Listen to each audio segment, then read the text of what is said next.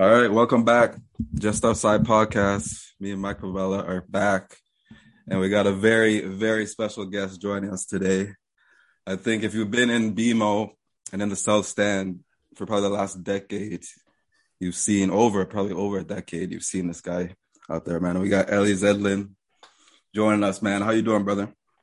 Oh, I'm living the dream out here. Just enjoying my Sunday and yeah, excited to talk to you guys. Long time listener, first time caller. Yes, man. We are pumped. We're pumped to have you, man. I know you're gonna have some great insight for the people to hear about the club, kind of ins and outs of support, your supporters group. And so I've been looking forward to it. I know Mike's been looking forward to it too. So yeah, we're looking forward to this little chat we're having today, man. Excited. Absolutely. Yeah, no, I'm happy to be here. Really excited to chop it up with you guys. Yeah, so we got to start, but we got to take us back, man. Since we know you're a big soccer football fan, fanatic. So tell us, like, where'd it all start in the beginning for you when you're a youngster?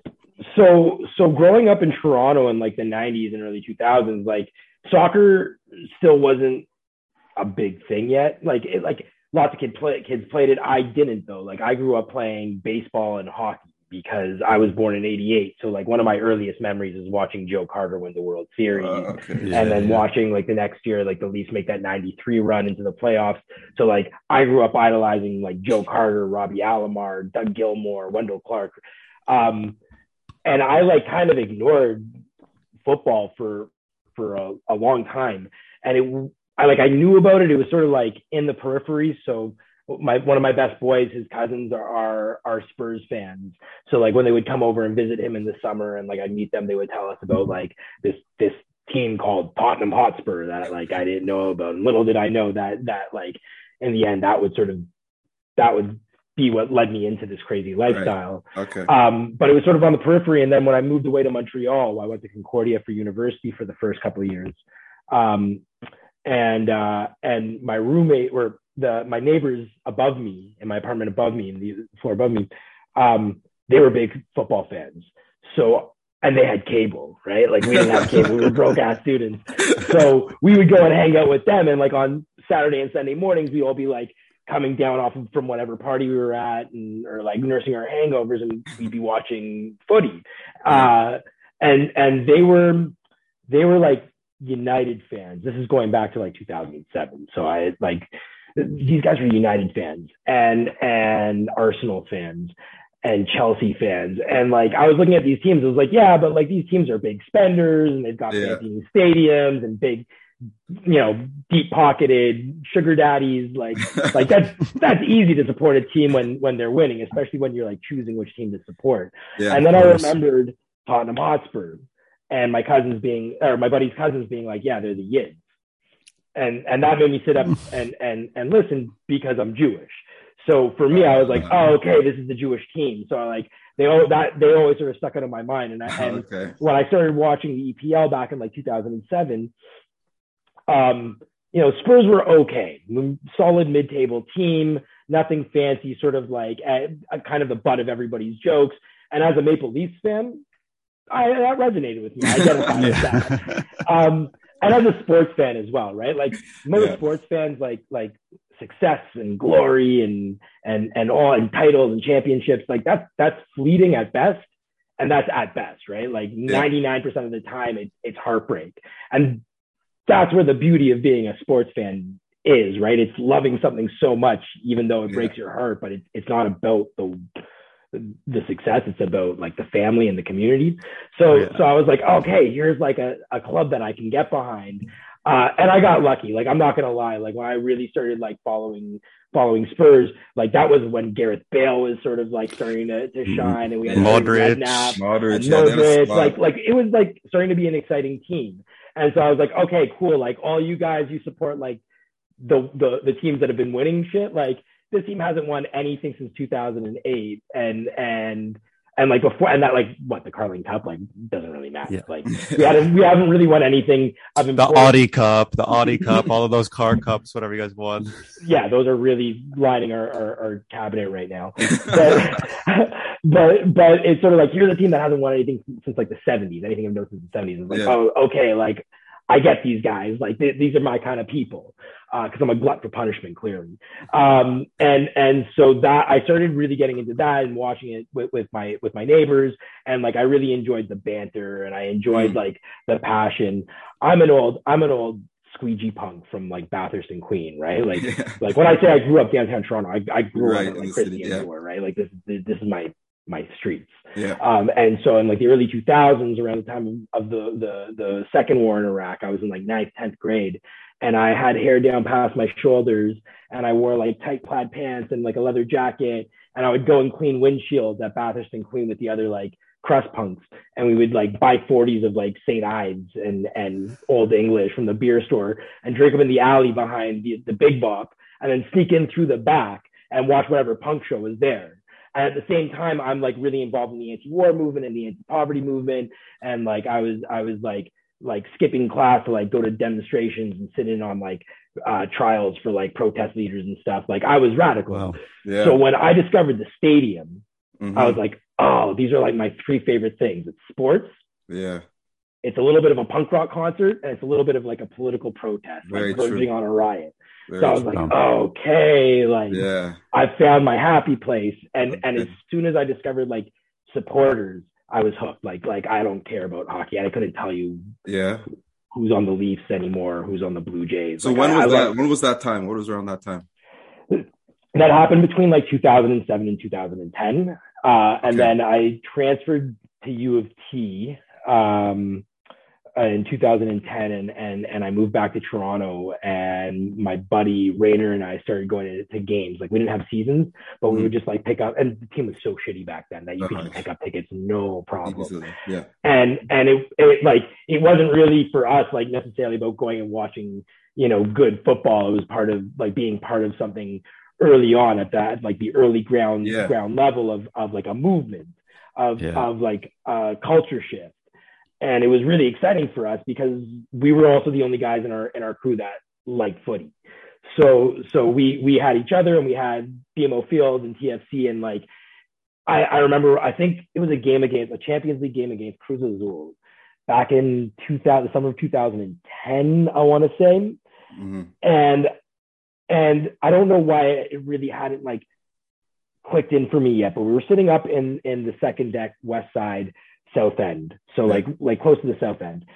And it was the first time I remember I like really noticed the supporters, and like I heard them and I saw the flags, and I was like, oh, okay. Like maybe there is something here. Maybe there is like a little bit. And like, I was still ignorant at the time. I had no fucking clue what a Lutheran was, or what a supporter was, or a casual was. Like, I am a late comer to this culture.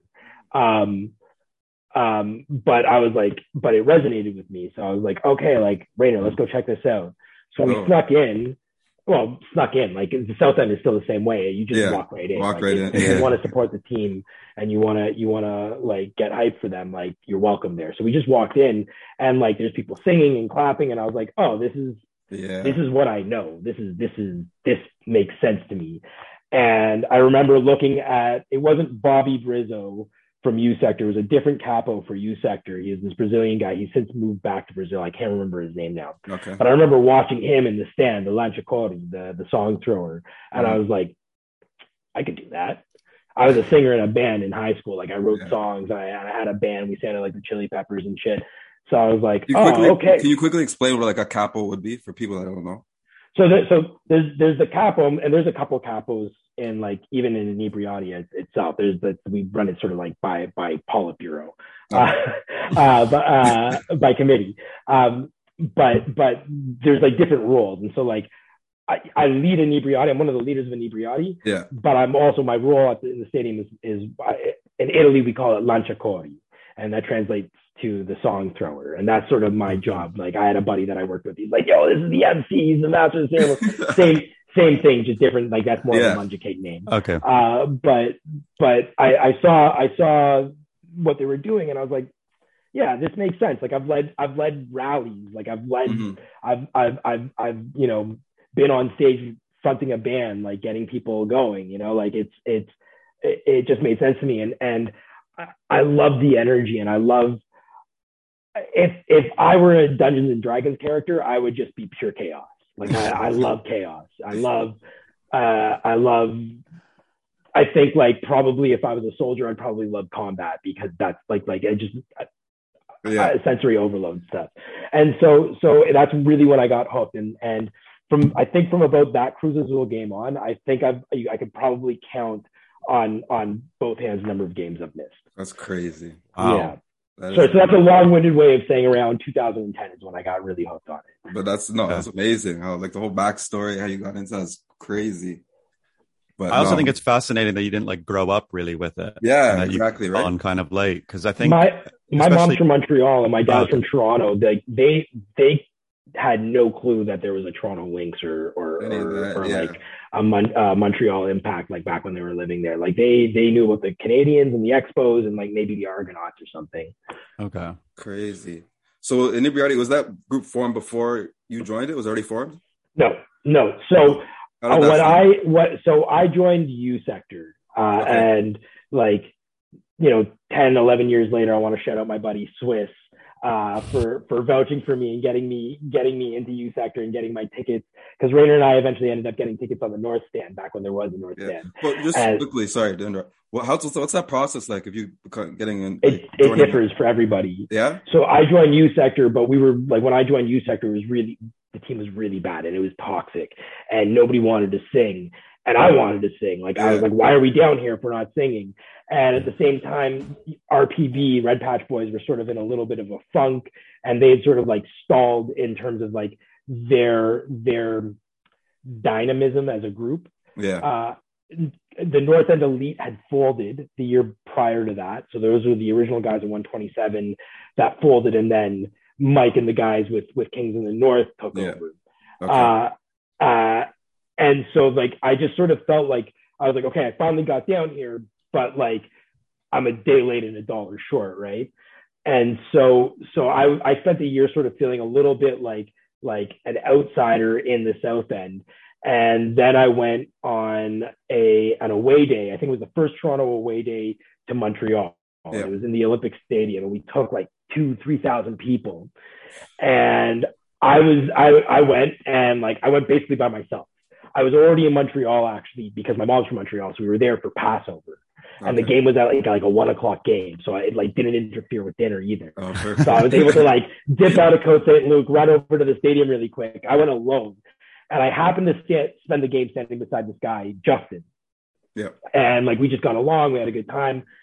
Didn't see him again. I saw him around the stadium here and there. Didn't see him again really though for a year, until one day I hop on the subway coming home from work, and I bump into him, and he's like, "Hey man, I was just thinking about you.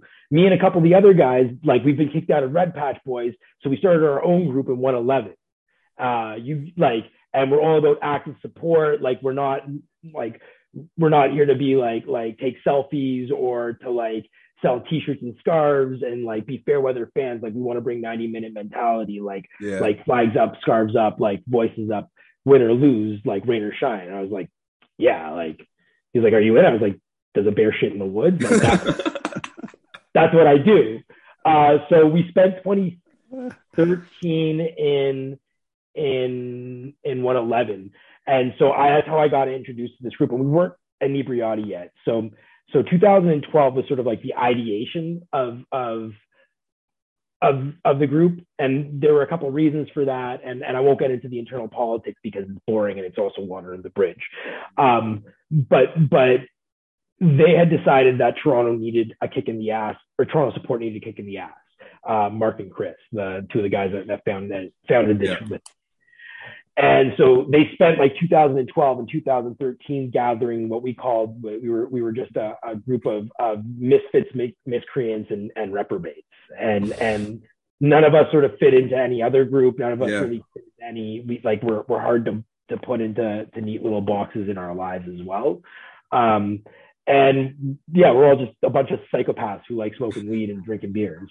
So like, and going to soccer. So it worked. And we were really, that year we really sort of made our name because we were protesting the club banning somebody for pyro outside the stadium for like lighting I think it was a smoke grenade. And in the end, he didn't even light. My buddy Anthony was the one that lit it. And this guy And so we were fighting the club on having this guy Matt ban lifted, and we were pushing for club sanctioned smoke because we were like, all the other teams are starting to do this. So Toronto needs to stay ahead of the curve. And like, if you want to help us like re-inject some life into support, like this is something that you should do. And we said, you should also do general admission in the South End and safe standing. And 10 years later, we're still having that conversation, but that's coming. But this is also the same conversation where the club said, you know what, we get people coming to us every week wanting to start a supporters group. We'll be surprised if we're talking to you in 6 months. So like the club also like they had a different mentality back then as well. So like everything like the journey from 2012 when Inebriati sort of started coming together to now is different, is like entirely different. And the one person, I mean, you can like Bill Manning has done a lot of great stuff for the club and for the support, but the person that I need to like give the most credit to for that is actually Tim Leiweke. I hear a lot of good things about that guy. From Uncle Tim is what we call him. Like, yeah, he's been great. And don't get me wrong, like we actually also have a good relationship with Bill Manning, and he really does advocate for us and look out for us. But that culture shift happened when Leiweke came in, and that's like the turning point in terms of Toronto's success. And we were really blessed to have him. But at the same time, I think that like we also blew up too quick as well. Because of him, right? Like we got real good real fast and had a lot of success real fast. So it's sort of like, and now we're seeing sort of like the adjustment in the last year and a half or so. But that's another conversation. That's crazy. It's very interesting, man. So like what goes on with, obviously you guys are there at the games and all that stuff, but what's going on with these supporters group off the field, like week to week? What's happening with you guys like that when you're organizing things for the matches and stuff like that? Yeah, so I mean, we basically have weekly, like see each other weekly during the season, whether it's at our bar before the game and in the stands, or we have a bar in the Junction that we watch games out of, called Shox's Tavern. So we've been watching games out of there for like 7 years now as well, and they've been good to us.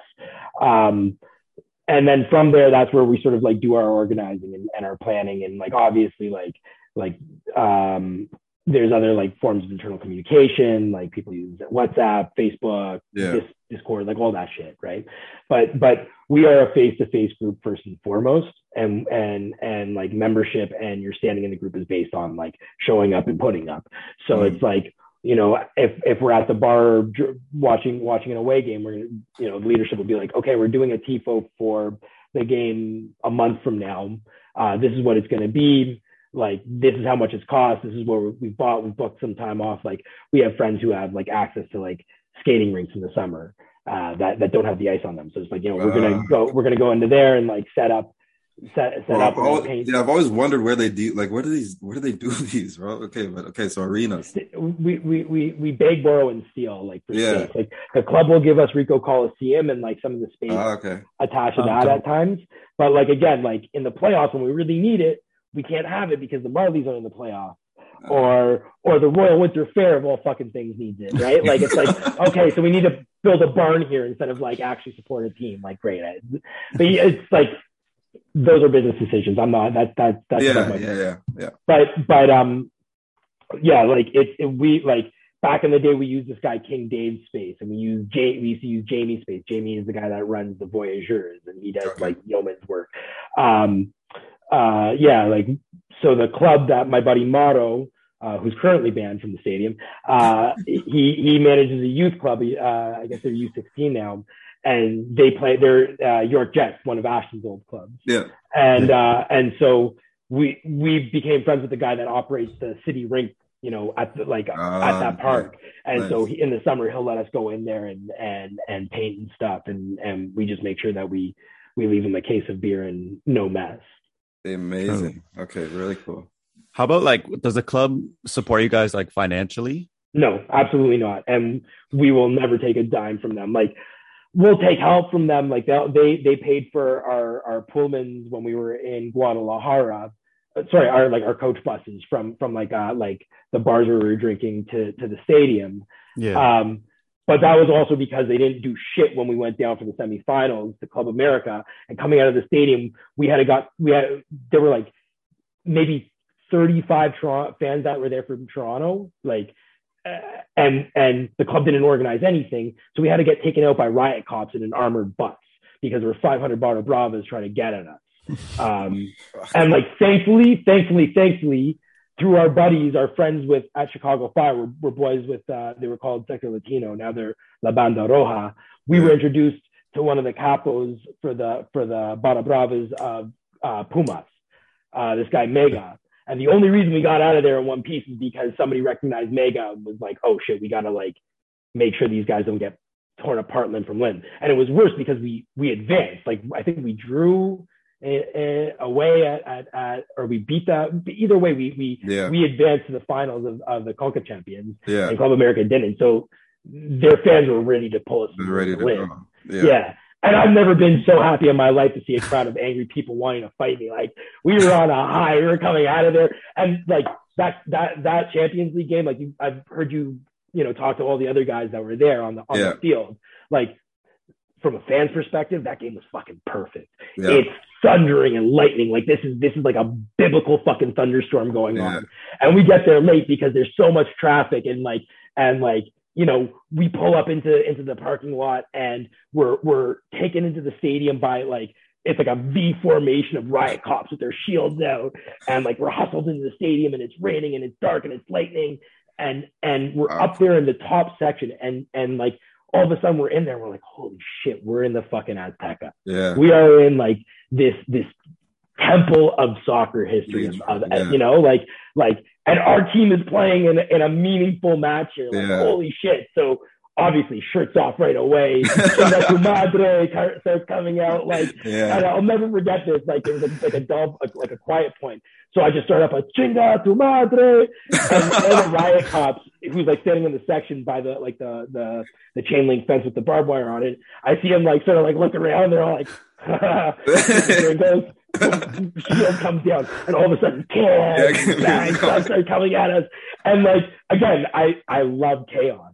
So for me, I was like, holy shit, it's happening. Like we're a real club now. Like, we're playing away, like, in these, like, against like a historical team, and like, we're beating them and we're getting under their fans' skin. Like, this is a real thing. We're not just cosplaying anymore. We're not making pretend like we're here.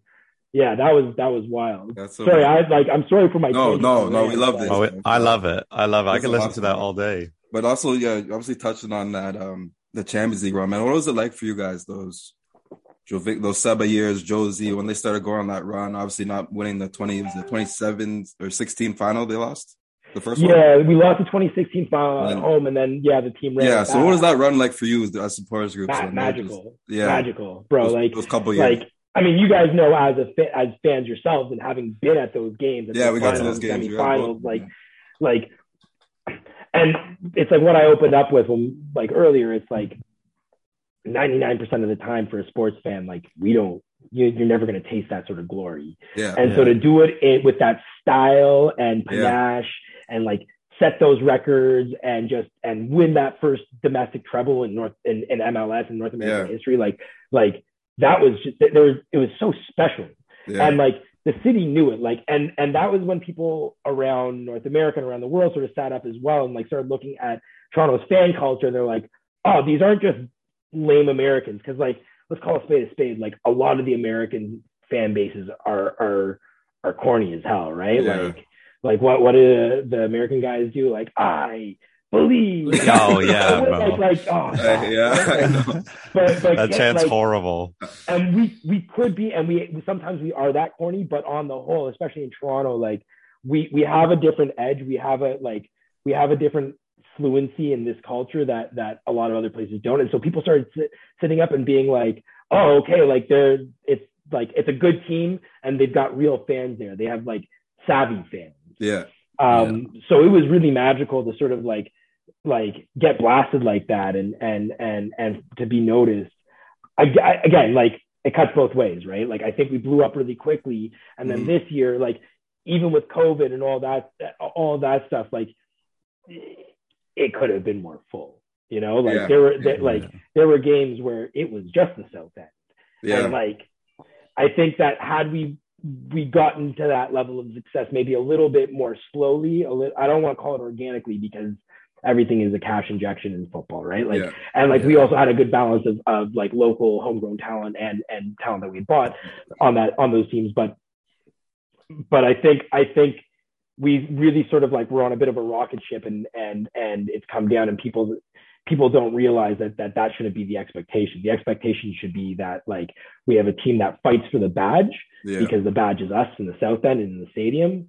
And we're not fans, we're the community, we're the club, right? We are the club. Yeah. The fans are like the supporters are eternal. Players, managers, front office, they come and go. Exactly. We're forever. And so I think moving forward, the supporters are like much more mindful of the fact that like, we can't get too caught up as well in the hype, and remember that like it's fleeting, right? Like, glory is fleeting, pain is constant.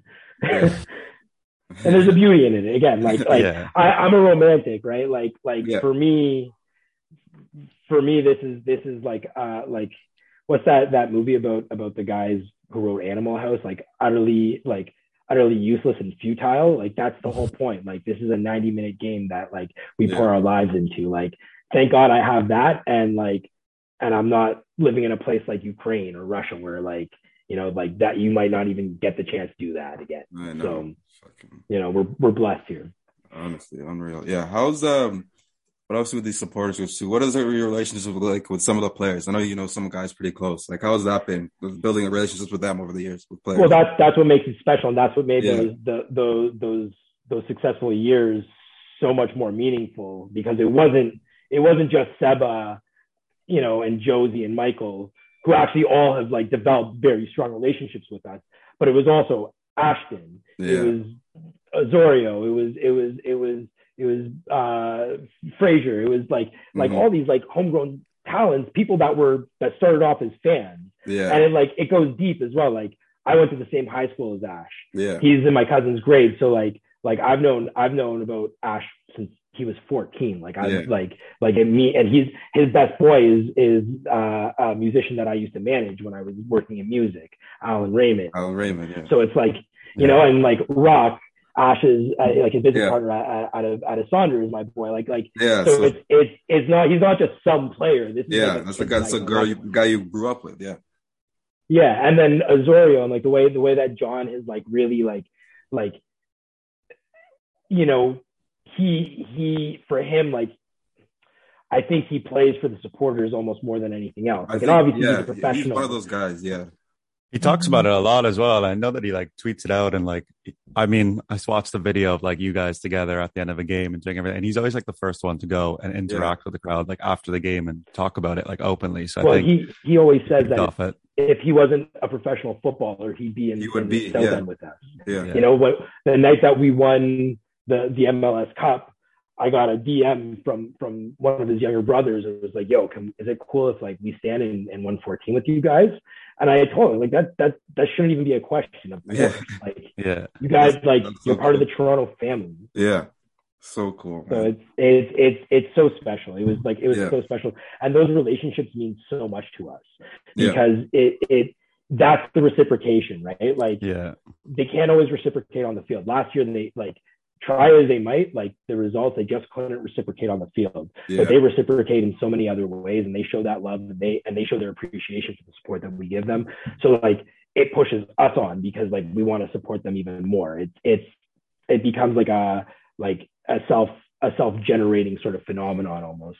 And it's so important, and it just goes to prove that you know, football without fans is nothing, right? Like, what's the point? And I think COVID showed that. Yeah, exactly. Like, it was really hard for me to care about the MLS's back tournament, or to like care about even a big chunks of last season when there weren't fans in the crowd. It was tough because it felt like I was watching a training session. Yeah. It's so different. And like, I go up to Downsview anyways to watch training sessions. Yeah. So what am I paying for DAZN or Rogers or whatever for that? Exactly. So different, man. Let's switch it up just before we let you go, man. Obviously, we got to talk about what's going on with Canada soccer right now and this crazy wave this country is on, both with the females and the with the men's side, man. But what has it been for you? The ladies did it first. Shout out the ladies. Ladies did it first, man. Yeah. And we've been pushing for a women's professional team in Toronto as well for a while. I think that's got to be happening next 10, 5, needs 10 to happen. That needs to happen. Yeah. My girlfriend's gonna hate me because it's gonna be more soccer, but she's just gonna have to deal with it. Yeah, I was actually but maybe before we go into it, I was gonna ask you that, and I wanted to ask Mike when we had him on.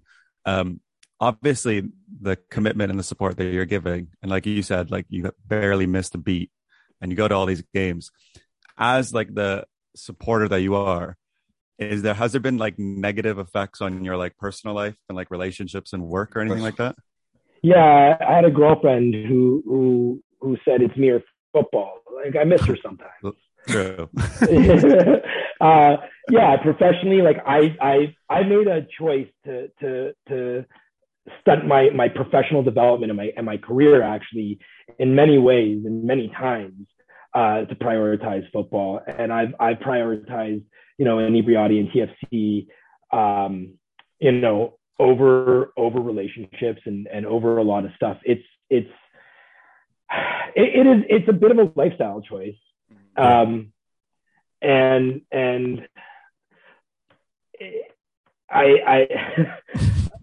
I don't regret a single moment of it. Like I don't regret a price of it. Like if I were to do it all over again, I wouldn't change anything. Yeah.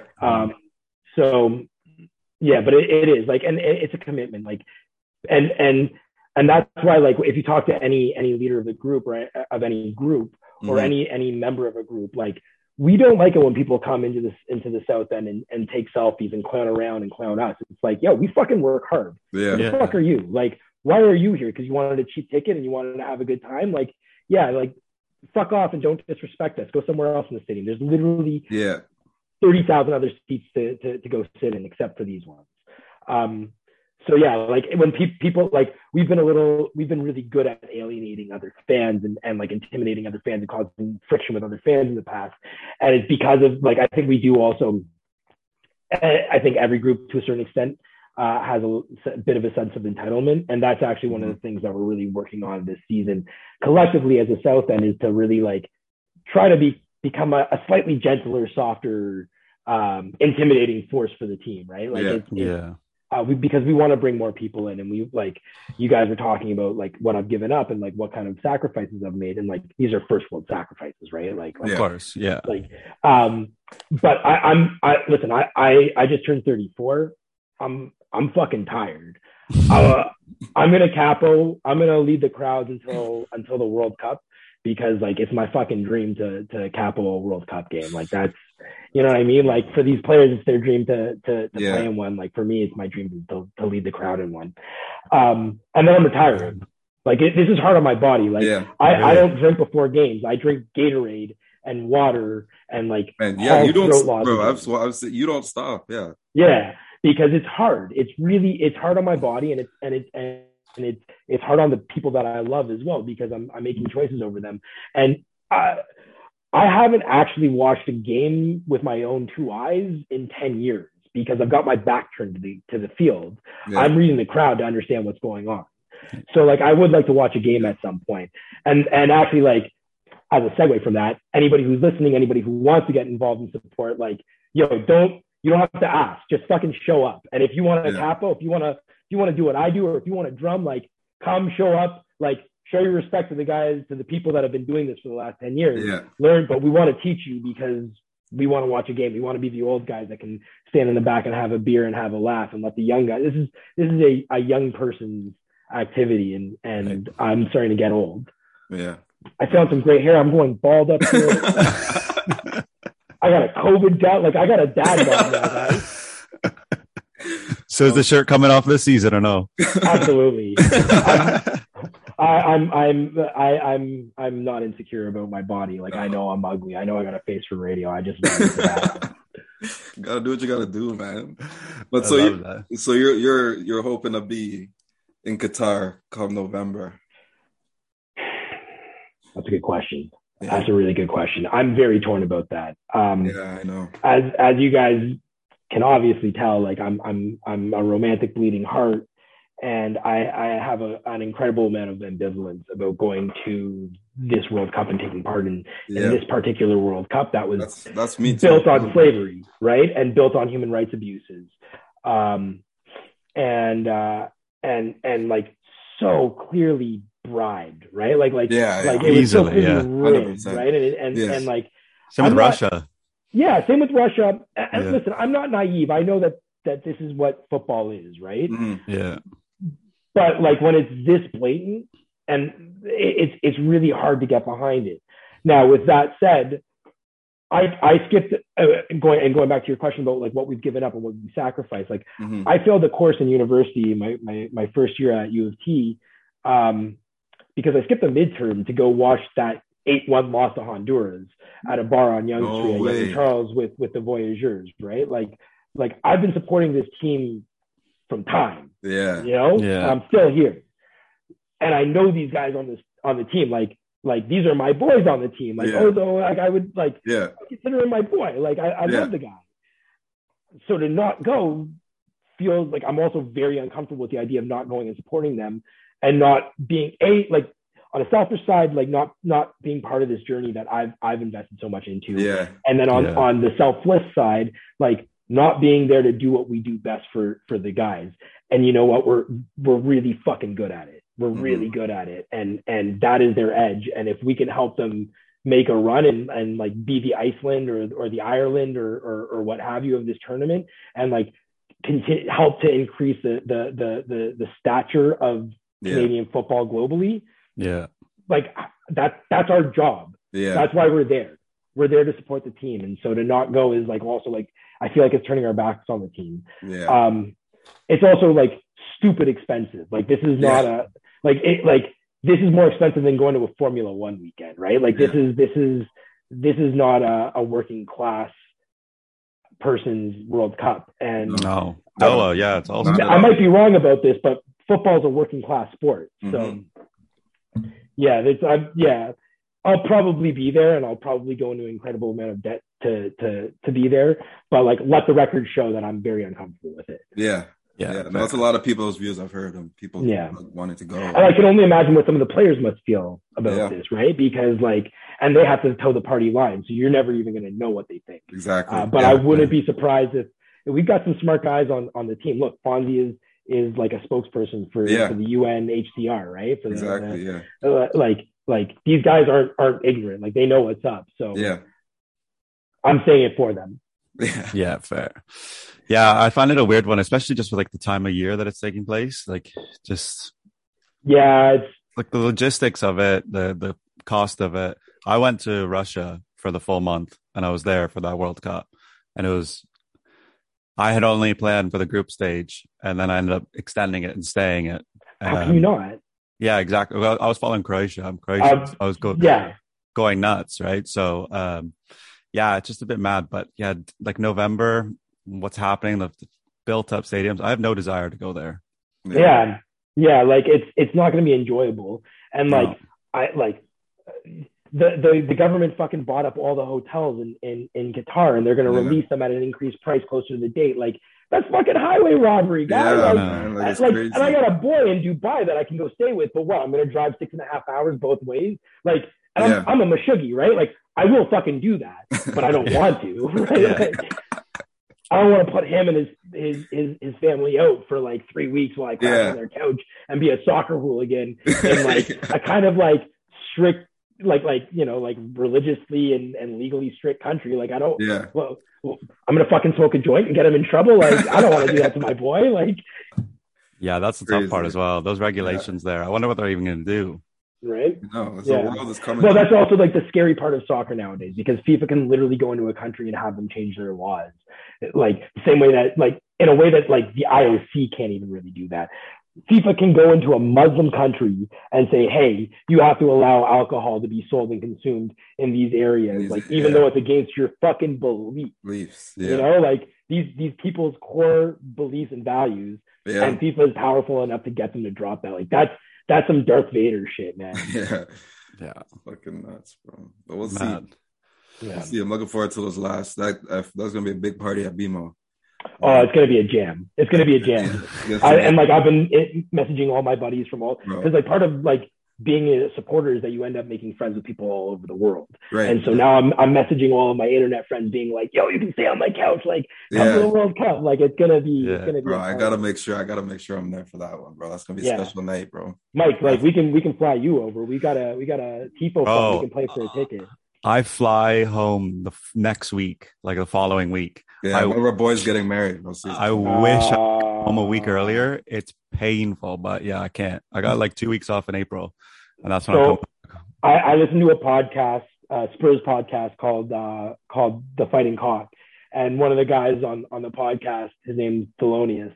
He's a Jamaica fan, big Jamaica fan, and so I've just been like DMing him constantly, being like, "Bro, Toronto, weed's legal. Like it's gonna be warmer end of March. Like you should just come. Like come chill in Toronto for a week and watch the game." And I think he's starting to crack. So anybody in the UK who's listening as well, like you're welcome. Come party with us. Let's go. It's gonna be a party in Toronto when we play. Getting everybody on a wave here, man. It's amazing.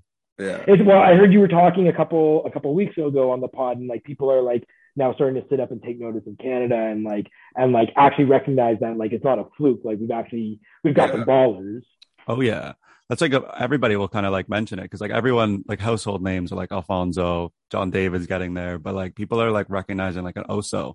And like when they listen to the app or like talk about it, they're like, oh yeah, like the guy from Toronto FC. And I'm like, that's dope. Yeah. Like, even like MLS is getting like more recognition and people are like picking up on clubs and teams and what they're doing in the movement. So yeah, it's dope. It's dope to see, especially like when you just meet like a random dude in a bar and you start talking about footy and then they actually know about the club and like the success of it and like Canada on the rise and everything. It's just, I find it crazy, like surreal.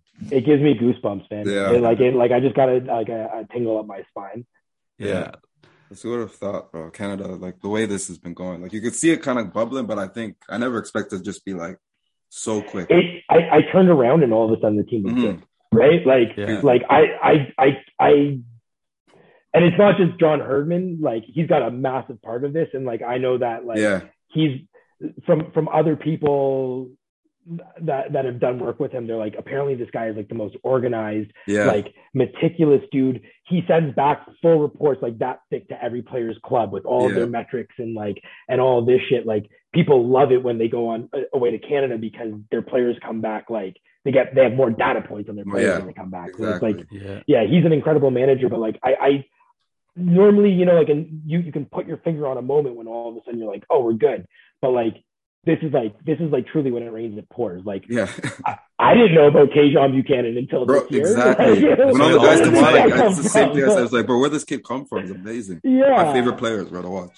Amazing. Yeah, it's so fucking exciting. Yeah. So exciting. And these guys are only going to get better. Like I don't think any of the new generation have hit their ceiling. And they're learning from pros like Atiba and Julian and Junior, like all of these guys like who have been like kind of like journeymen or played these trailblazers and trailblazers. Like they it's like a very exciting squad to watch right now, and I can't believe that lightning is striking twice for me, especially like in sports. Like this never happens. It's crazy, man. I support Genoa. I go to Genoa to watch the derby. Like I was gonna bring that up. So I checked, I went through your Instagram and everything. How did Genoa come about? My boy Mauro. So he's one of the other capos of Inebriati. Okay. And he's from the Genoa region. He's from a town called Chiavari.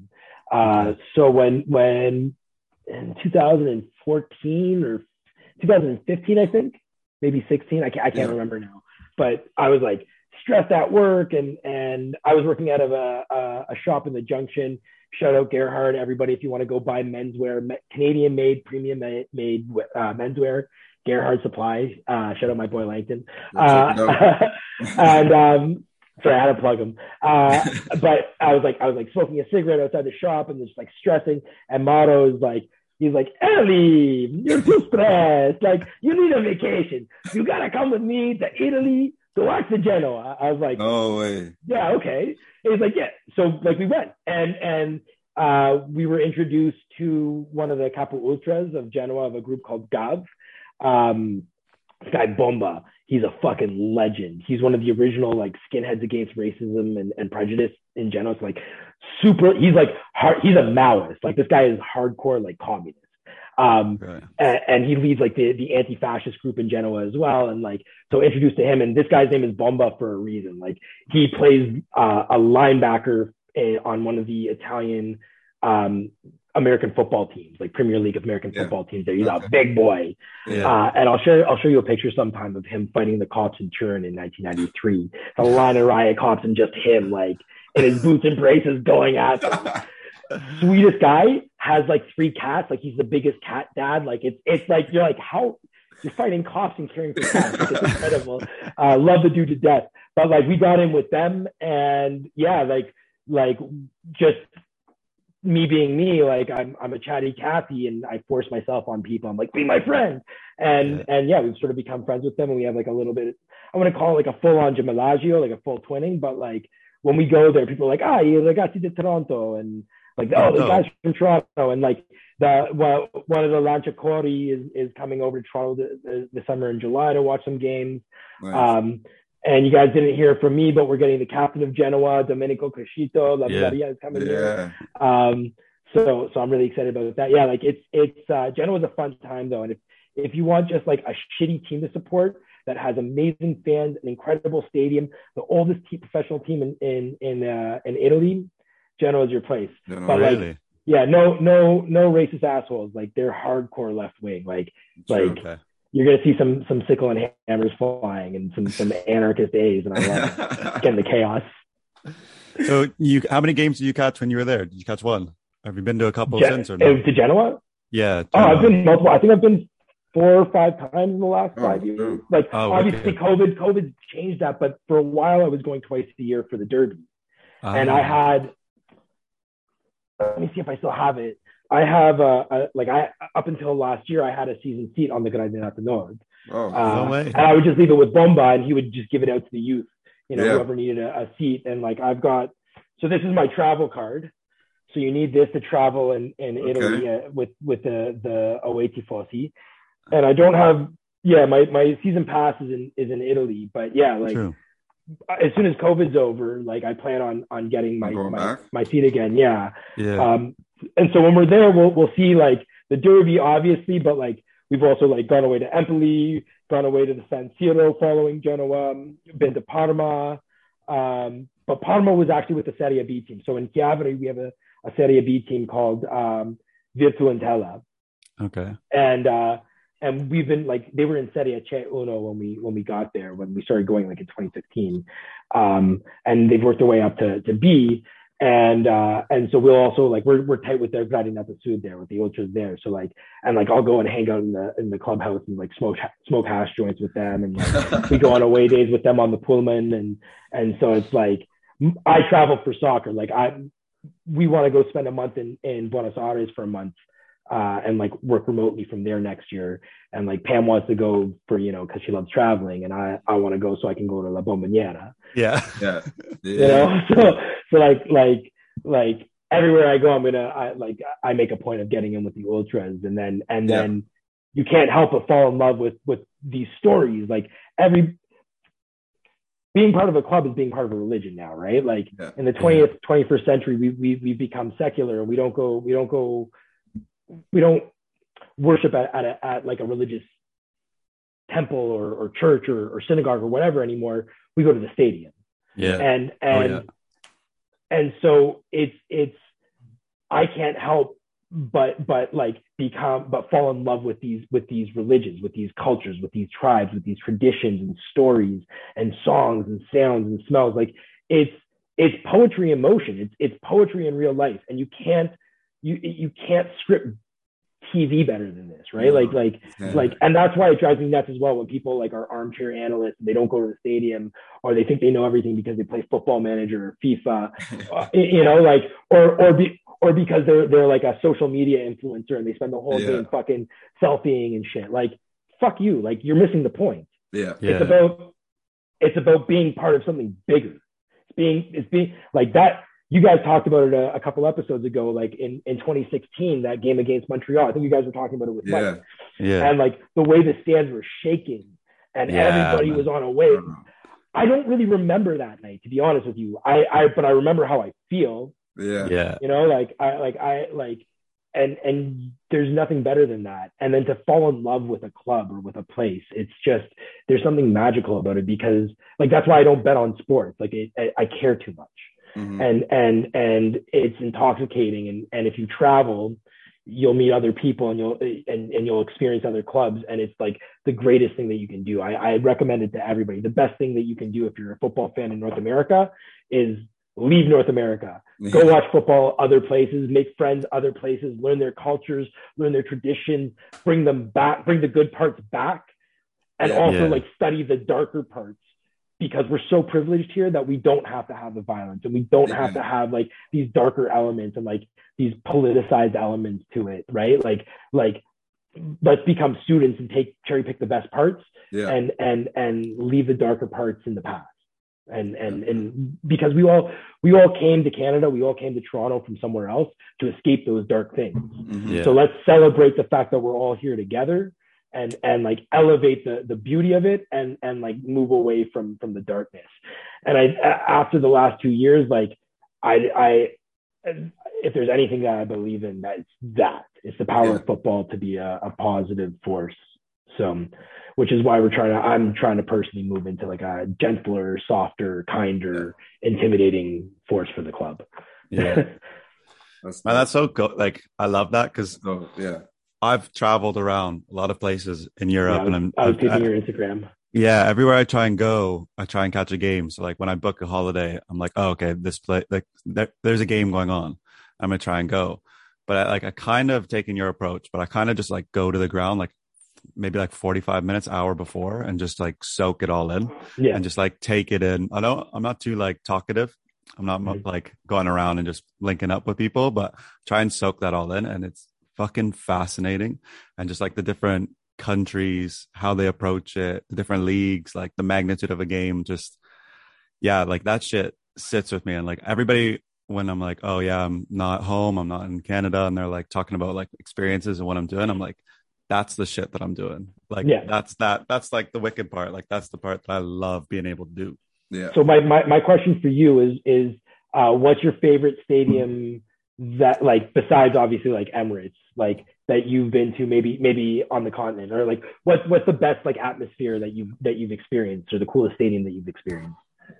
It's a tough one. One of the like really amazing atmospheres that kind of blew me away was Ibrox.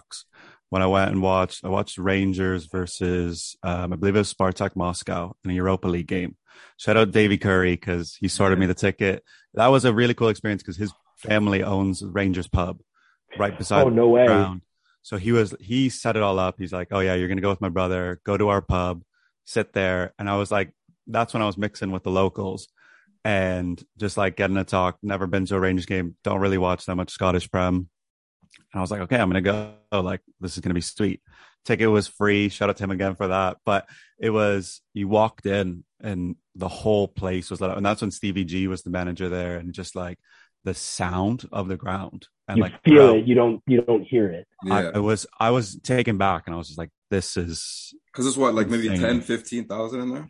It's not that like a lot, right? I think a little bit more, maybe 20,000 or 30,000. Oh, I thought it was I think small. something, but it was. It's not bigger than Toronto though. It's like that's an old school stadium. Yeah, I like those though. I like that. Yeah, but like I've been to, I was at AIK in Stockholm, and that one I didn't even realize. But when I purchased the ticket, I was in the supporter section. Oh, those guys are hardcore. Yeah, and we were just standing there, and it was actually like I met these like Aussie blokes, and 3 of us like went to the game, and we all sat within them, and it was amazing because they were the only ones doing anything, and like the stadium itself isn't that amazing, but actually watching, you barely watched because the quality wasn't amazing, but we went off, and it was just such a good time. Yeah. Is because I can never tell because I only see the videos like of like their terrace. Is that a covered stadium? Is that an indoor stadium? It's like an arena. Like if you think so about like strange. Yeah, because they have like the middle cam, whatever the fuck it's called, like the monitor and screen everything. So like Like that's where heaven? that's like it's like a Raptors game, like how Mhm. they have the jumbotron kind of like up there. True. So that's where like a lot of concerts, a lot of other things happen, but the top half is usually like always closed off. Yeah, because Sweden. Yeah, and it's like right beside, you have to go through the mall to get to it. It's like Guys, the weirdest destination one I've been to. There's been a lot of like strange grounds, weird places. Like went to an Anderlecht game in fucking Brussels, and that like stadium was dead. Like you hear a pin drop. There was Really? nothing going on there. Some of the World Cup games were Argentina versus France in the World Cup. We were like really immersed with the Argentinians, and that was wild. Like they were The Baras. amazing. Yeah, like that was an experience in itself. But yeah, a lot of good ones. A lot of the recently Arsenal ones have been really good. The white North London derby this year was fantastic. The atmosphere in there was like the best I'd seen. I thought the best I'd seen was we played Valencia in the Europa League semi-final. Mhm. And that was the first game that year where I was like, oh my God, this is like the Emirates. This is how it should kind of sound like. Mhm. And then I went to United New Year's Day a couple of years ago. Like New Year's Day and Boxing Day levies are always like, people are up for those. Yeah, we won 2-0. It was like my brother had come from back home and I got him a ticket. And I was like, So I guess you he guys got to didn't witness talk it. that day. You and Keith didn't talk that day, though. Bro, I talked so much shit to him. We got nonstop back and forth just going between us with that. But yeah, and then this year, Northland Derby, from the first second we walked in to leaving, like even the pub beforehand, just insane. Like that was by far the best game. Derbies are the best. Like even that year that we went 0-9 to start the season, and Danny Cooperman said we're like the worst team in the world, and he wasn't wrong about that. At that point in time, we were the worst active team in the world. Yeah, even like the Montreal Derby was like we were like that. Yeah. Like you still always need to win that. Yeah, everyone's still up. Yeah, yeah. Like honestly, like I would take a season of losing if it means that like. And it's too bad that Josie's gone. But like, if we could play Montreal, if we know we're gonna beat Montreal every year on like Josie just doing something dirty and like burying a shot or like a beautiful shot and just go, calm down, quiet down. Yeah, like that. And that's the thing. Like Josie understood. Like he was like a fan as well, because he would fucking stir the pot as well with the Montreal fans. And he knew how much we hated them, and he would just play to that. But he was also like the first player to ever like publicly say our name. Like he said it on TSN. Like he said, inebriati are very important to us. Regardless of how things ended with Josie here in Toronto, he's my guy. Like I love that guy. He's a legend. You know, like yeah, like he like where the team would be without Josie is like I don't even want to think about it. Yeah, the game winner alone, like is. Solidifies it. Yeah. So compared to all these other stadiums, where would you rank BMO Field the night we won? Were you here in 2017 when we won the? Yeah, I was at the final. Me and Keith were at the final. How would you rate? Like, do we rate up there? Yeah, you know what? Like the only difference is, well, it's very similar, I guess, in terms of like Serie A, because this year I went to a couple. I've been to Stadio Olimpico, I've been to the San Siro, I've been to Sao Paulo, I've seen Napoli, and just having like the South End where you guys are going nuts the entire time.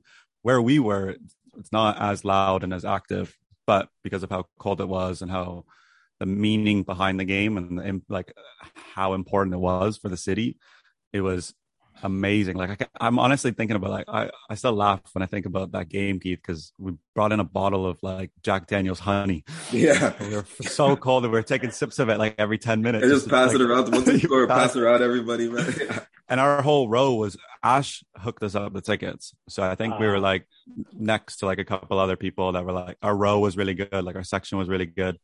But I haven't been. Well, I've been to the World Cup final, but that was very different. BMO is electric. Like that Montreal game, I've never thought I would. Semifinals. I never thought I'd experience something like that. Like me and Keith were on our chairs, like jumping, going nuts, like, and just seeing everybody on that stand as well, rocking and doing that wave. Like for us personally as well, I didn't think I'd ever witness that in Toronto. So I think no, me neither. So I think in terms of like the impact and what they're doing and seeing these Canada games as well at BMO, like it's remarkable. It's amazing to see. And that's like one of the things as well people mention to me is like, oh yeah, we're seeing like the actual atmosphere. Like it doesn't look like dead, you know, like people over here watch like NFL games and they'll watch NBA games occasionally when it's on, but it's not the same impact. Like they think like North Americans just going to like sit, not really do much. It's not going to be as active or in loud. North American sports. We're consumers. We're not active participants. Whereas and football flips that on its head. Exactly. So I think I'm dying. I was just telling Keith before we jumped on that like when I fly home, I was like looking at TFC games and if there was a game going on while I'm home, but they don't have a game, not a home game. I'm gutted about it. So I'm dying to go back to BMO and like go check a game. And I saw a little. Gotta get back this summer. I saw a little quote that Josie said, like, because even the fans in Toronto, like, they're smart. It's like a smart footballing crowd. Like, even he said a little thing. He's like, even if you see like a player get out of a difficult situation when the crowd applauds, you hear that all over in Europe. But there's a lot of you don't hear that in the States at some of these stadiums. Like, there's just a little thing like that, like applauding. It's because like people actually know the game here. Yeah, right. Like I don't know exactly what the statistic is, but I would be surprised if 40%, 45% of people who live in Toronto right now weren't born in Toronto, right? Yeah. And like most other places in the world, you live and breathe football, right? Yeah. So these are people that are much savvier even than the fucking Malakas who are commentating on One Soccer, you know? I love Terry Dunfield. I will say nothing bad about Terry Dunfield, but the rest of them, except for Andy Petrillo, she's actually very intelligent. The rest of them can just fucking lose their jobs, starting with Kurt Larson. Yes. The racist, fuck that bigoted, and put this on the pod. Kurt Larson, leave it in. I don't like that. I don't fuck with that guy either. You should say shit about me back in the day.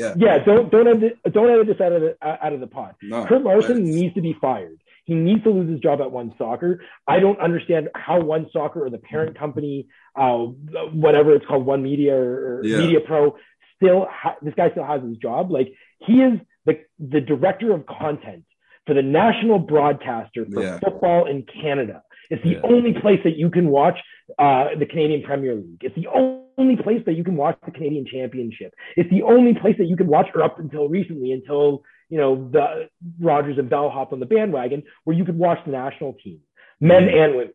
Mm-hmm. And you're going to tell me that in a country that prides itself on multiculturalism and like being a progressive place and a fan base that is predominantly progressive and less, and I don't want to say left wing or right wing, but progressive about this sort of shit, and doesn't stand for bigotry and racism and homophobia and any of that shit. And this guy is making choices in terms of what we're watching. Bro, man, that's wrong. I canceled my subscription, and I sent them an email. I was saying why, and I actually tried to and I don't like social media pylons. Mm-hmm. But I used, and I don't really have much of a platform. I'm not a celebrity, but I have a fair amount of people that I follow and they follow or follow me. And so I let it be known, hey, this is how I feel about it. We should also cancel our subscription and vote with our wallets, because if they start losing money, because I'm pretty sure they're struggling financially. I don't think they're doing so well based on the quality of what they're putting out. Yeah. So if we all start canceling our subscriptions, they're going to have to listen. Yeah. You know what I mean? And I'm not doing this because I'm some social justice warrior. I'm doing this because and it's not actually even about the personal vendetta he had against me and Inebriati in the early days, and how he used to attack us and slander us on Twitter. And when we got banned for the 2 stick with the blowjob on it, he really stirred the pot and made things much, much worse. It's not even about that. Yeah. This guy is an American, running a Canadian media company, and he has these ideas. How is this appropriate? I know. And the motherfucker wears square-toed dress shoes. I'm sorry. With the money that you're making, you can buy a better fucking pair of shoes. That's where we draw the line. That's where the line draws. But I have 2 friends that worked at One Soccer. Yeah. And Kurt Larson. And I'm going on the record with this because they can't speak up professionally, but I will, and I'll speak for them. Kurt Larson alienated them, bullied them, and ultimately like was the reason why they left or were fired from One Soccer. And these were people that were good at their jobs and were never given a chance. So this guy, and you can see like even like he's not on air so much, but last year, like I felt like he was bullying Terry and Ollie whenever he was on the air with them. Like he's not a nice guy. No, and he's a toxic dude. He's a toxic. Talk to any Toronto supporter, and they'll say the same thing. That guy spews vitriol on Twitter and in his columns about the supporters, about the team. He stirs the pot and creates drama unnecessarily. And the fact that he's a bigot is not news to anybody who's in this community. It's just news to the newcomers and people who are outside of this community. We've all known this. We saw those tweets when he tweeted them. Yeah. So like. I was surprised when he was announced as you know a lead at One Soccer, and I'm surprised that he has his job still because that was a pretty fucking lackluster apology, like non-apology. Yeah. You know what I mean? Yeah. Like you're a grown-up dude. He's a little bit older than me. Like we're around the same age. Like you knew better. Yeah, you knew better. He just looks like a piece of shit. I remember like when we kind of started, I was like, oh, I need to start following and looking at more people in the media that are covering and being away from it. I started looking, I watched little clips and I was like, this guy fucking sucks. Like I just like had a feeling about him.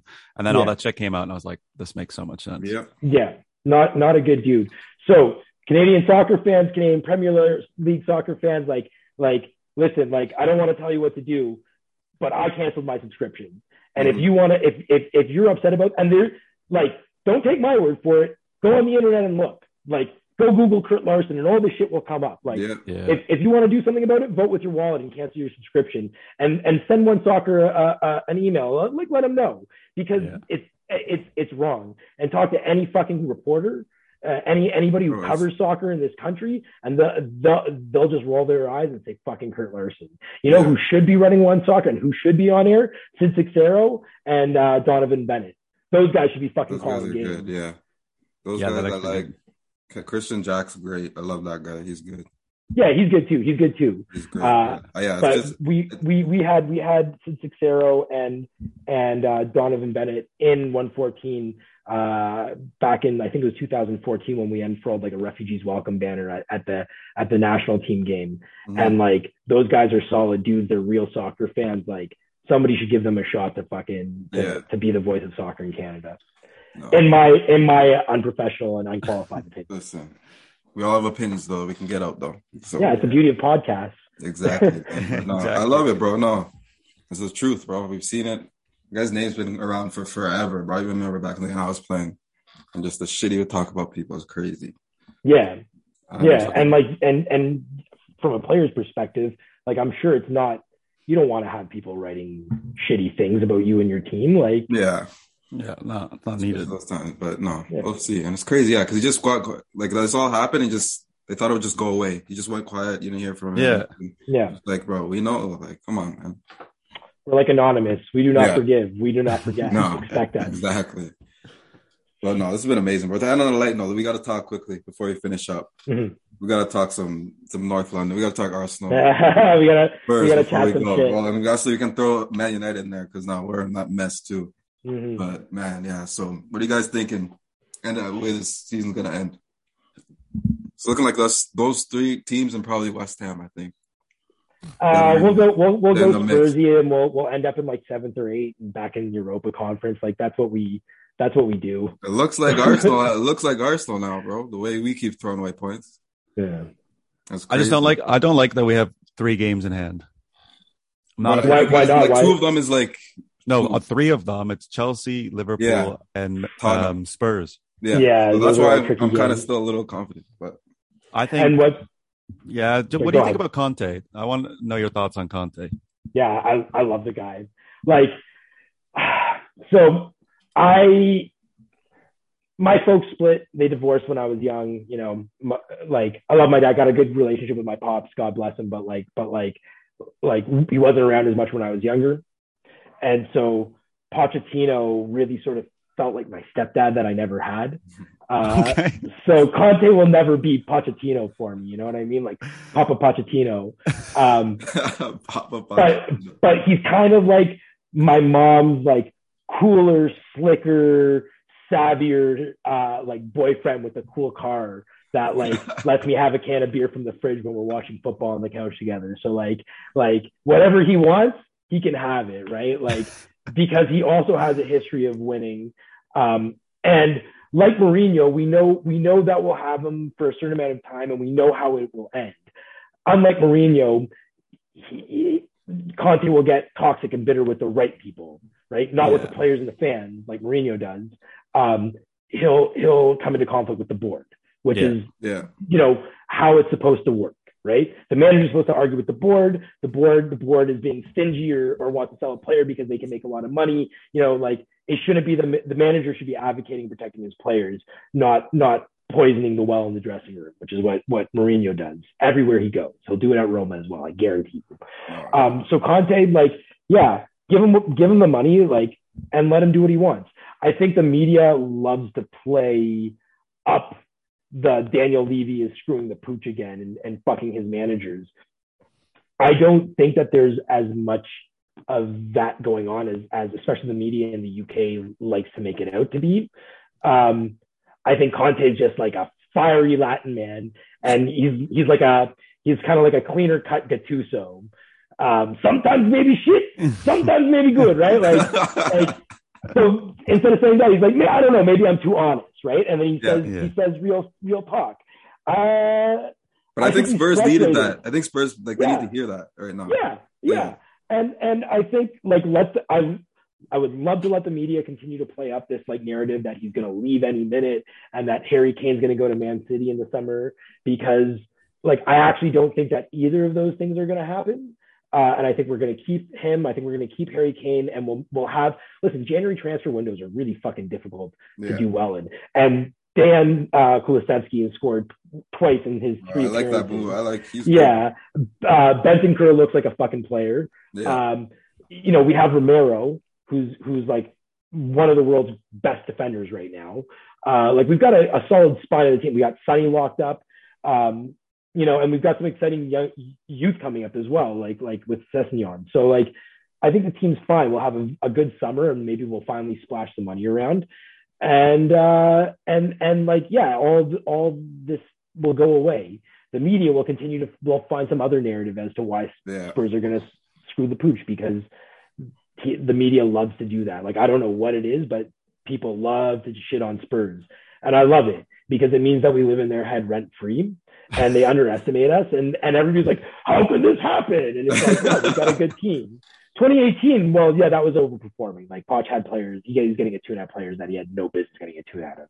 But we were still a good team. Like nobody likes to admit it, but apparently Kieran Trippier is a good player, right? Like he did well in Madrid. He's doing well at Newcastle. Like, he did well for us. Like, so it's I love it. Like, and that's also why I always just expect us to get Spursy and to fuck it up and end up in bottle Europa jobs. Yeah. Because then even if we make like Europa League, like, I'm happy. And I've finally gotten to a point, and maybe it's because like I've got a good job now, and like I've got a career, and I've like, I'm getting engaged and shit. Like I'm in a different place in my life, but like I don't let football like ruin my mood anymore. Like, so like if Spurs lose and bottle it, it's like, oh, well, I guess we'll just bottle it again next year. Like, I got 34 games next year to watch, right? And again, it goes back to what I keep saying. Like, it's not about the football. Like, I love football, and it's like I love watching football, and it's my favorite sport, and I can literally sit and watch it all day. And like, the only reason I haven't gone and tried to like get a job in football somehow is because I think that it would ruin how much I love it, and how special it is to me. So, but like it's not about the football. The football is what is the purpose for everything else that surrounds it. Yeah. And I'm just like so addicted to it. So it doesn't matter if Spurs are good, if Spurs are Spursy, or Spurs win the league and do the double or whatever. Like, I don't, Spurs they're still my Spurs, and like, I'll be happy and I'll gloat and I'll for a little while, and then the next season will start, and every Saturday and Sunday I'll be having a heart attack sitting on my couch, like stressing about it. Like, it's life. It just goes on. So it's not about the results. It's about the family. Exactly, bro. Exactly. But also shout out the Darby family. If you're not following them yet, yes, get on. Like the Darby boys, like again, are doing crazy things with the culture and like bringing more and more people into this wacky zany family that we haven't been able to reach, and like I love them for it, and they're so fucking talented as well. They are, bro. Damn, I wish I had a group of guys. Is like I'm excited to see where they take that. And it's exciting for me because when we started this experiment like 10 years ago, the goal was always to get to a place where like we didn't need to be the ones like we used to produce a fanzine, and we would always hope like oh, maybe someday somebody else will start up a fanzine so we don't have to do it and we can take that off our plate. And then here come along a group of guys that like get the vision and get it so clearly, and like they just got it independently of us. Like I didn't have to like indoctrinate them. Like they came to it themselves, and so for them to now be like part of this engine pushing the culture forward, it's like for me like that's so fulfilling. That's so satisfying. It means that this crazy project that the club, and I'll be honest, like a lot of the other supporter groups and people involved with support in Toronto said would never work 10 years ago, is like it's its own self-sustaining ecosystem, as Kyle Becker kept saying at our bar after we beat Panama. Fucking ecosystem, bro. I hope I didn't just put him on blast. Like Kyle, you're always welcome back, bro. Like please come back and like have more drinks with us. Like that was a great night. But like he and I were talking about it. It's like we're building this ecosystem and it's self-sustaining now, and it's only getting stronger and it's only getting bigger. And the way that we continue to do that is like this shit like this, like what you guys are doing. Like I probably hadn't seen you in close to 10 years, like since you and Ashley were hanging out on Bloor Street and I was looking at Over the Rainbow. And then all of a sudden I'm like, oh shit, Keith's got a podcast. Like, I want to listen to this. And then you're talking about the shit that me and my friends are talking about independently. We all so do. It means that the movement is growing, and it's not just the same group of people pushing it forward now. Now it's like it's snowballed and it's out of everybody's control, and it's just going to go places. And I can't wait. Yeah. I love it, man. Shout out to Darby boys, man. But Tagua needs to chill out with the fucking Arsenal slander, because Everton he's young though. He's young, right? Like when I was his age as well, watching football, like I was dropping C-bombs and like just chatting bare shit about everybody. You know, that's part of being young. What Winston Churchill said, like if you're not a socialist in your 20s, then you're heartless, and if you're not a conservative by your 40s, you're brainless, right? Like it's sort of like, and like I don't necessarily fully agree with this, because I will go to my deathbed as a bleeding heart like lefty, right? Like that's just who I am. But like you mellow out over age, and so he's got to find like I just laugh because it's just Tagua being Tagua so raw. Like I love it. I like that's you guys and the Derby cast and the Soccer Pilgrim, like weekly fucking listening. It's not a proper week if I'm not listening to that. I appreciate it, man. Yeah, I love that, bro. Appreciate that. Man. So those are my rotation too. But no, dude, this has been amazing. It's been one of my favorite, Mike. I think. Yeah, this has been fun, man. This has been real fun, bro. We'll do it again when we're in the playoffs and pushing for a title. 100%. We'll have you back. 100%. Need you on it. We've got some really exciting stuff going on at the stadium this year. Yeah. Tell people. Like the club is like in a different place, and they're much more collaborative now. And so we're hoping to do some really exciting stuff. I don't want to go into it too much right now, but we're trying to, like, all the groups after years of like inner bickering and infighting, because that's what happens when you get people together. We're all united. We're trying to build a real culture, like amongst all the groups. It's going to be called Lakeshore Terrace. That's the South End. Everybody's welcome. We're going to have a bar at the stadium, because they all lost all the other groups have lost their bars. So we're going to have a bar that opens up, I think, an hour and a half before a game. The stadium, we're trying to figure out how to get people in without having to like be a member of a group, because we want to grow that. We want to be able to sell our own merch at the stadium and bring people in, make them feel engaged. We're going to start putting out words to songs and with the actual chants on social media. So keep your eyes out on that, because we need the rest of the stadium learning these songs. And like, honestly, I've got a Google document with with 40 pages of new songs that nobody's ever heard. So like, and these need to see the light of day. We got to get these Bada Brava songs going, like these like South American songs. So, there's your flatmate in the back there. Hey, doesn't have to crouch. That's my flatmate there. But yeah, like everybody just come to the stadium. Football isn't something to be watched from a screen. Like football is something to be lived. Yeah. Everybody come to the stadium. Everybody come to the South End. There is no capacity limit. Fuck capacity limits. Just sneak right in. Somebody will put a flag in your hand and tell you to start jumping, and you'll be part of the family. But we want the whole city singing with us, because that's how we win cups. That's how we win championships, and that's how we build the community. So thank you guys for letting me come out here. No, for sure, bro. For sure. Of course, bro. For people listening that want to possibly come in and check up and get those updates, where could they see those updates? So big things are happening. Inebriati is no more, because we went to Ottawa and lit the field on fire with a couple flares by accident. So we've actually, we're not officially a group anymore. We've been part of the original 109 group for the last 2 years. We are now sort of amalgamating and changing our name. So you'll see our new name probably on Saturday. Okay. At the first home game. I don't want to spoil that surprise. Leave it. Yeah, we'll leave that. But you guys will have a page? You have a page? Yeah, so they can follow our Instagram account. Okay. So that's Inebriati. So INEBRIATTI. Toronto Ultras. Like if you just search up Toronto Ultras on Instagram, tons of our shit will come up. They can follow me on Instagram if they want. Ellie Zeldin. If you slide into my DMs, I probably won't message you. Answer you. I'm sorry. I'm just being honest, but I try to get to them, but I get tons of messages.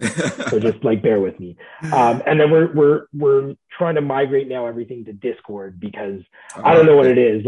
Apparently this is a Gen Z thing, but apparently it's awesome. It's Slack, but better. Yeah. So we're gonna start putting out the word about the Discord then, and you can get involved, and we're gonna have a way for people to be able to access tickets if they don't have tickets, get involved with tifo painting if they want to paint, get involved if you have a skill, if they're a drummer, if they want to learn how to capo, definitely reach out to me, because I need some help. It's a tough job to do. If you write songs, this is a community, this is crowdsourced, so everybody's ideas are welcome, as long as they remember that we fucking hate Montreal. That's it, bro. That's it. Fuck MTL, man. But no, Elliot, thank you so much, bro. Thank you guys for having me. Thank awesome, you, man. and keep doing this, because this is so important for the culture. Yeah, we will for sure, and I hope to be there and see you. March 27th. I know you'll be there. You know where to find me. Just come right into the section. So Mike, we gotta get you back to BMO Field. So let's sort of GoFundMe to get Mike back there and have some games. I love that, bro. I can't wait to link up with you in person. Absolutely. I'm gonna be in Europe as well, hopefully towards the end of the season. Okay. So I'll let you know as well. And if I'm going to Genoa towards the end of the season, I'll make sure that you come along for that. Bro, that'd be an insane time. Yeah, I'm 100% down for that. Hit me up. Absolutely. Love it. That's been another episode, Just Outside Podcast, man. Myself, Keith McCubey, and Mike Lavella. Later.